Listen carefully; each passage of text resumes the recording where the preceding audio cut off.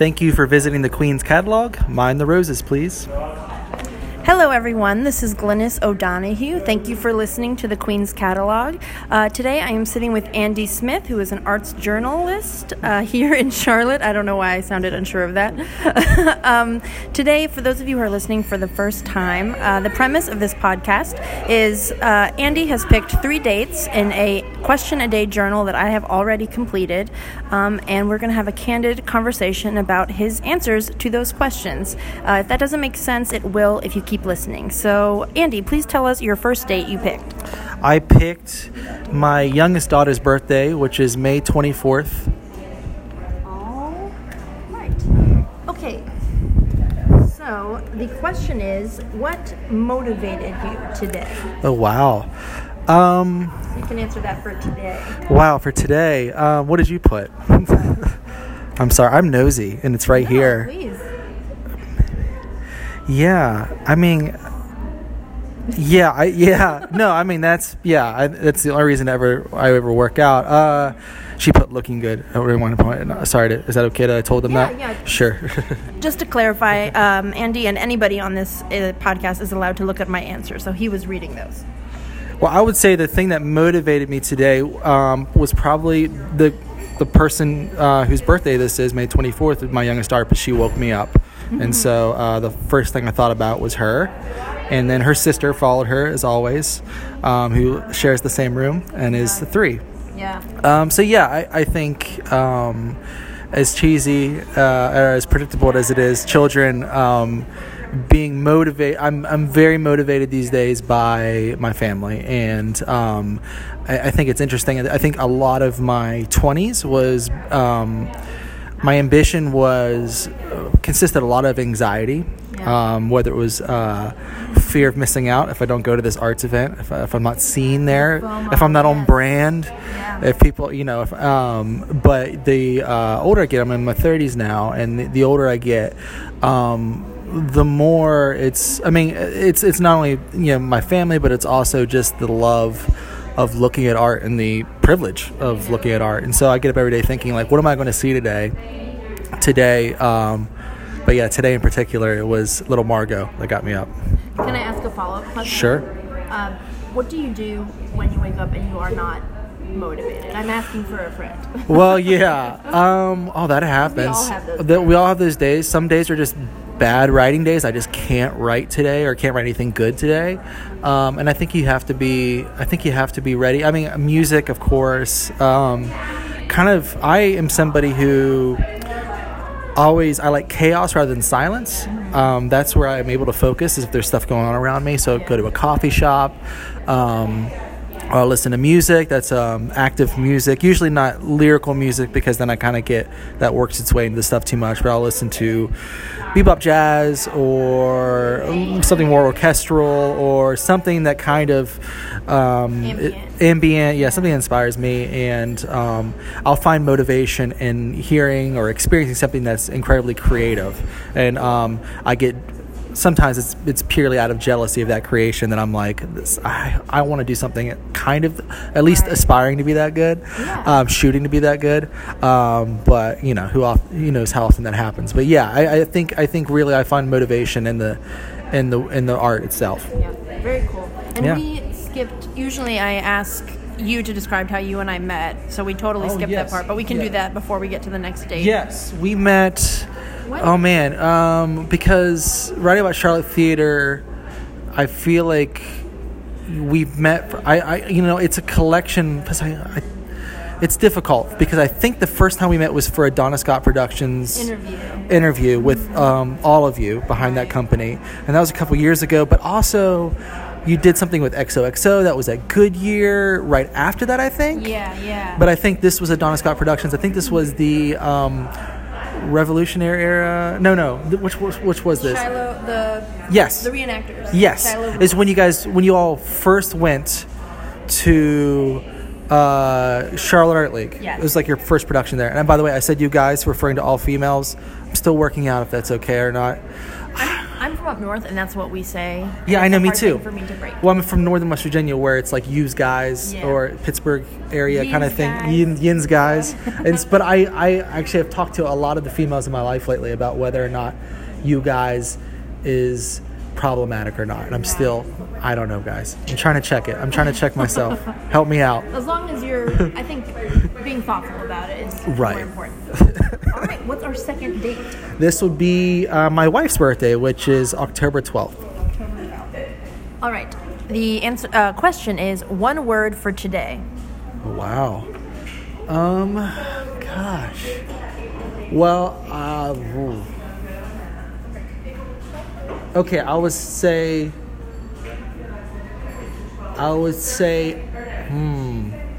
Don't overthink it. Just okay.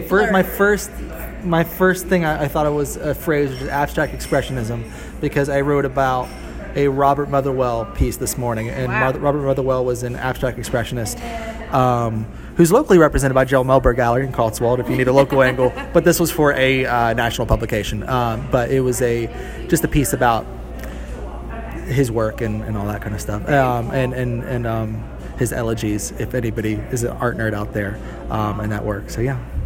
I'm not familiar with his work. Mm-hmm. Does today visually look like any of his work? It's not as vibrant. I mean, well, he did some drab stuff. I think, and we were talking a lot about finding focus in the chaos, and I will say nothing grounds me. Nothing is more chaotic than some of the pain, than the work that came out of Motherwell's era. This is a guy that was in the New York school with Jackson Pollock and all those guys. Gotcha. And so I will say, it's also to bring it back to the first thing. If I need something to focus on, I often will sometimes dip out of the office and go to a gallery or a museum that I know has a abstract show, and I'll go there and get lost for a little bit. So today's phrase is abstract expressionism. Look it up. And you're welcome, Queen's Catalog listeners. Yeah, thank you. Education. Sure. All right, what's the final date? It would be my oldest daughter's birthday. I am such a goofy dad. Sorry, November 12th. Don't ever apologize for being a good dad. All right, the question is there anything missing from your life? Oh, sure. You can see mine. Yeah. You're missing. That's what I call my son before he was born. Actually, I love that. Wow. That is such a big question. I also love how you keep picking your daughters who are fulfilling things, and it's like, what's missing? What's missing? Wow. I think it's hard to answer that. I feel. Do you want to know mine today? Sure. Yes, please. You first. I feel so guilty about this, but my knee-jerk reaction was money, which has never been money. Yes, becoming a parent has made me more of a capitalist than I have ever been. Yes, I write about art for a living, so yes, money is always missing. Money, sure, yeah, and I'm married to a teacher, so that, and I think I'm always. I mean, I talked about anxiety as a motivating factor earlier. I think that's for me I at this point I'm collecting things that I'm always thinking about what I haven't written about or who I'm missing. I would say what's missing in my life is more and more presence of people that aren't like me. And I am one of those people that likes to think of myself as having a pretty diverse exposure just because of the nature of my job, being able to talk to lots of different kinds of people. But I think I'm more and more convicted about it. The more and more I've thought about identity in the past few years, or even what comes with what's part of my brain chemistry, being a white cisgendered male in America, and the fact that I can never stop learning because of that, because I've been so insulated and for so long in privilege, sort of this outer shell of privilege, that I feel like I'm always missing perspective, and I always need to catch up, and so I'm missing more perspectives that aren't my own, I think, and so I hope to get more of that today and tomorrow and the next day, and honestly, art is one of my favorite avenues for that. Right, it's a great entry point. It is, whether it's writing or visual, and that's the thing right now. There's so much good art, and it's we've had this history in my field of glorifying or writing and focusing on the old white dudes, but I think that is actively being rewritten in art criticism, and it's really fun to be in a time where we're having this sort of existential relationship to our art history, and sort of thinking about what we do, what we add to it, and how we can rewrite it. But personally too, I think a few times a week, I think something problematic, catching myself saying, oh, this is weird. Oh, that's weird. That's in there. And so that'll continue to happen, I think. And so I'm always missing perspective. Your half Irish, half Peruvian friend. He'll bring you some ethnicity. Sure. Thank you. Yeah. I think that is, and being in the arts yourself as well. I have a question. I cannot help but ask a question to you. Yeah. And that is, do you feel like you have an advantage in your capacity for empathy because you've played so many characters over the years? Do you think that's helped you be able to access the feelings or perspectives of others sooner? You think that's added? Do you think that it aged you in a way? Totally, and I really like that question. I think empathy is an actor's tool. I mean, besides the voice and the body, which are your physical tools. Yeah, absolutely. And I have never articulated it that way, but that's a great way to put it, because your job, there's all this, training. It's like, don't speak about your character, speak as your character, Right. So instead of saying my character would do this, because you're automatically judging them. So the best teachers I have had have told me to not judge the characters you're playing. And the more life I live, the less I'm able to judge any character. Because everybody's doing something for a reason that they think is just or justified. Right. So absolutely. I think everyone should have to play pretend right. once in a while. I was watching this interview with Ray Liotta on this podcast, and he was talking. This guy was asking him about this character he played. He's like, so why did you take the role? Did you like him? He's like, no, I didn't like him. What kind of person would like this person? He's like, that's not, hearing people talk about how their most valuable tool, like you could watch an actor on stage and tell that they're not saying, where's my line, there's my line. You like listening being such a important part of the actors being present. And I wonder too, because you've done improvisational stuff as well. Yes. And which to me seems like a completely different side of your brain that you're using. Do you feel like, as somebody who, what part of yourself are you letting go when you decide that, is it trust when you get on stage with other actors as an improvisational group versus a maybe more classical play that you're doing?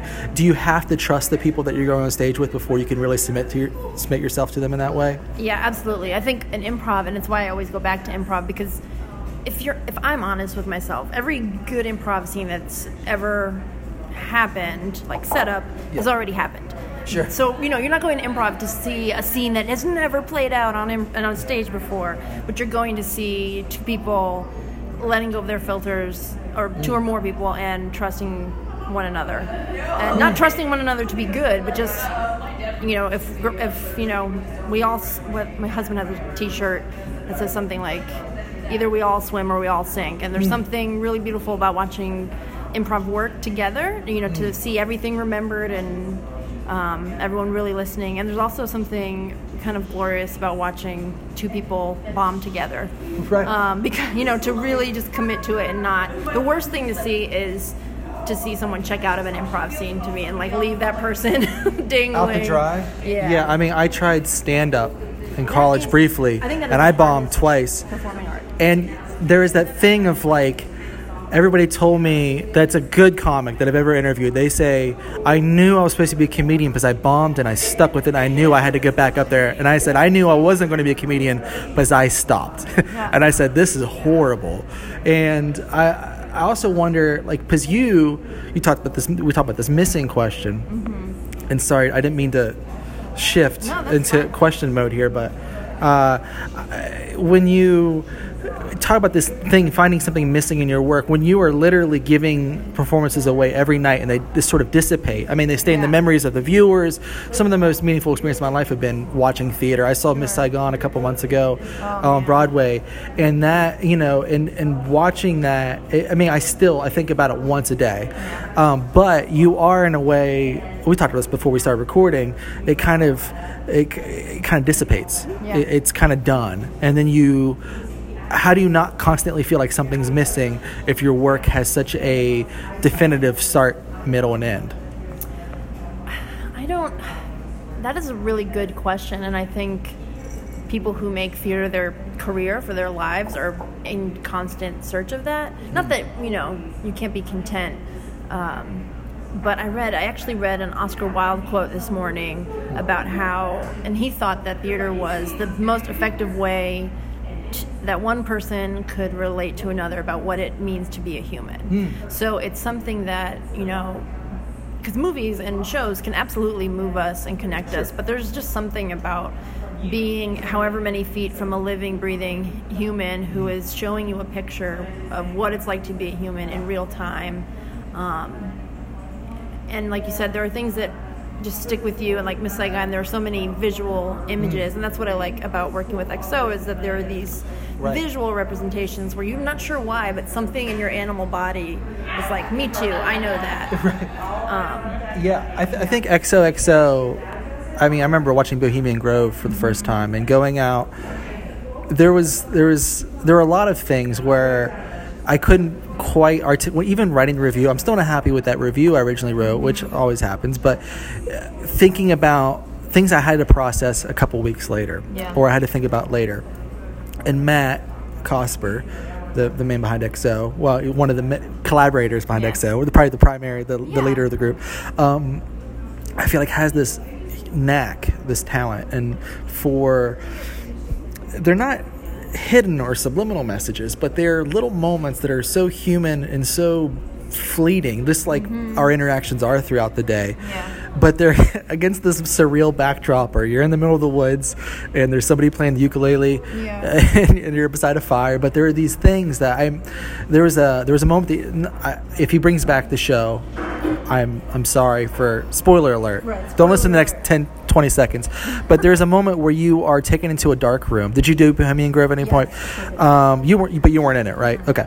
Because he did 2 runs of it, right? And they had different actors for each one. But anyways, you enter this room and there's this little light and this guy sitting at a table who sits there and kind of tells you how valued you are, and hugs you and everything.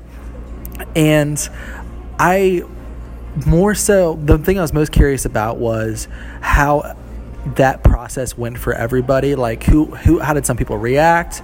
And I realized that I was like wasting, because that moment, because right after that you go out into a field and you look up at the stars and you're supposed to contemplate, and then I realized, I really screwed that up by thinking like a journalist and trying to be like, okay, I wonder how this did. Some people not like the hug, some people are not touchers, some people, and so it was a good reminder to me. It was like a personal lesson that you couldn't really articulate into a review. At least I didn't have the mindfulness at the time to work it into the review of like, you should really be, especially in immersive theater, be as immersed as possible and let it kind of envelop you, because what other avenue gives you something like that kind of gift? And also I think XOXO also provides, like, it's one of those theater groups in town. I think Don Scott Productions also does this, are picking things that are very relevant to now, very part of the conversation that's happening in Charlotte right now. And while I love musicals and I love escapism, I feel like those productions have been some of the most vulnerable that I felt after seeing theater locally. And it's also the small audience experiences, which I can't stress enough how much better that can be sometimes. And now, do you, as far as right now, and tell me if it's too personal, but as a parent, how do you feel like that is going to add to your performance? I think it's gonna, when I get back to performing, it's gonna provide so much more depth, because for me, you kind of are starting with an entirely new person, experiencing the world, And like this week, for example, my son started making sounds instead of just low-level whining. Like he's figured out his tongue is a thing, and it's like, it's this weird, for me, it's this weird putting down of my own childhood, because now I get a whole other swing at childhood and, just a whole nother perspective at it. So I know it's going to make me so much better, because it's going to take me out of my own head and out of my own ego, because those for me are always the things that get in the way of a good performance. It's that thing of like waiting for my line instead of I'm listening. Right. And if I'm present, the line will come, because that's the only thing that can happen next, because that's how I try to stay. I'm one of those like crazy-eyed actors that's like, stay with me. Yeah, exactly. Well, have you bombed improv-wise before? Oh, totally. I do it all the time. I think you've got to do it. I call it feeling on fire.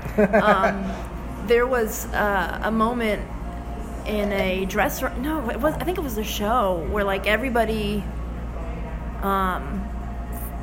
forgot. This is a show. Forgot the line, and we were all just standing there, and I felt so on fire. And the thing that I love about bombing is I've never felt more alive than when. Because you don't know what's going to happen next. There's ocean sounds in your ears. Your heart is beating, but like totally. I all the time in improv, like I try different things at rehearsal, and they're often bad. Like really not generous characters. Like I'm gonna be Chris Farley in this rehearsal, and everyone was like, "What are you doing? That's terrible." And I'm like, I just had to try it, because I think you need to know what it feels like. Right. Because to pretend that they're, that it's always going to be a perfect show is kind of stupid. But I do think improv-wise, like, it's either really good or really bad. Like, there's no medium. Is most of it bad? Maybe. I don't know. I mean, as a critic, I would say most art is not successful, and that should motivate people. Right. But not successful. Successful is the wrong way to put it, because success is such a subjective thing. But as far as the classical metric of good art and bad art, I do think most visual art, from a critical standpoint, is not great. Right. And so, it seems like to me it would make the moments where it's a success even that more powerful and that more potent. Yeah, for sure. But do you also have a thing of like, for me, when I became a parent, I'm sorry for all the non-parents listening to this, maybe just growing up, I think maybe I'm probably just late to the game on this, but to me, it's changed the stakes. It's changed like perspective. It changes the bad days. It's like there's a not that you care less, but you do realize how quickly life moves, and how quickly life moves on from failure, and how important it is to kind of be ready to perform again. Does that make sense? Yeah, you can't take time to dwell, but all the time you're taking dwelling, you are not living and not being present. Right. So just dwell in the shower. That's what I do. My showers have become so long. I think about being in middle school and trying something on stage that didn't work, or I think about every time I was ever dumped. It all comes back in the shower. It's healthy, right? Yeah, absolutely. Just not at night before you're trying to fall asleep. Right. Well, thank you. Thank you. Thank you so much, Andy. How can we find you in the social media world? Plug time. I am on all social media channels. I am at Andy Talks Art. And you could also follow my stuff on Charlotte Magazine's website, or please pick up a print issue, because that's always better, or High Fructose's website, for which I manage their blog, and that's a little bit more visual art influence. But if you want to know what's happening in Charlotte specifically, charlottemagazine.com. All right. Thank you, everyone, for listening. If you enjoyed this, please rate and subscribe on iTunes. And if you'd like to be on the Queen's Catalog, I do remember the name of my own podcast, just hit me up. I'm on Instagram, and goodbye, Charlotte, for now. That sounded really fun.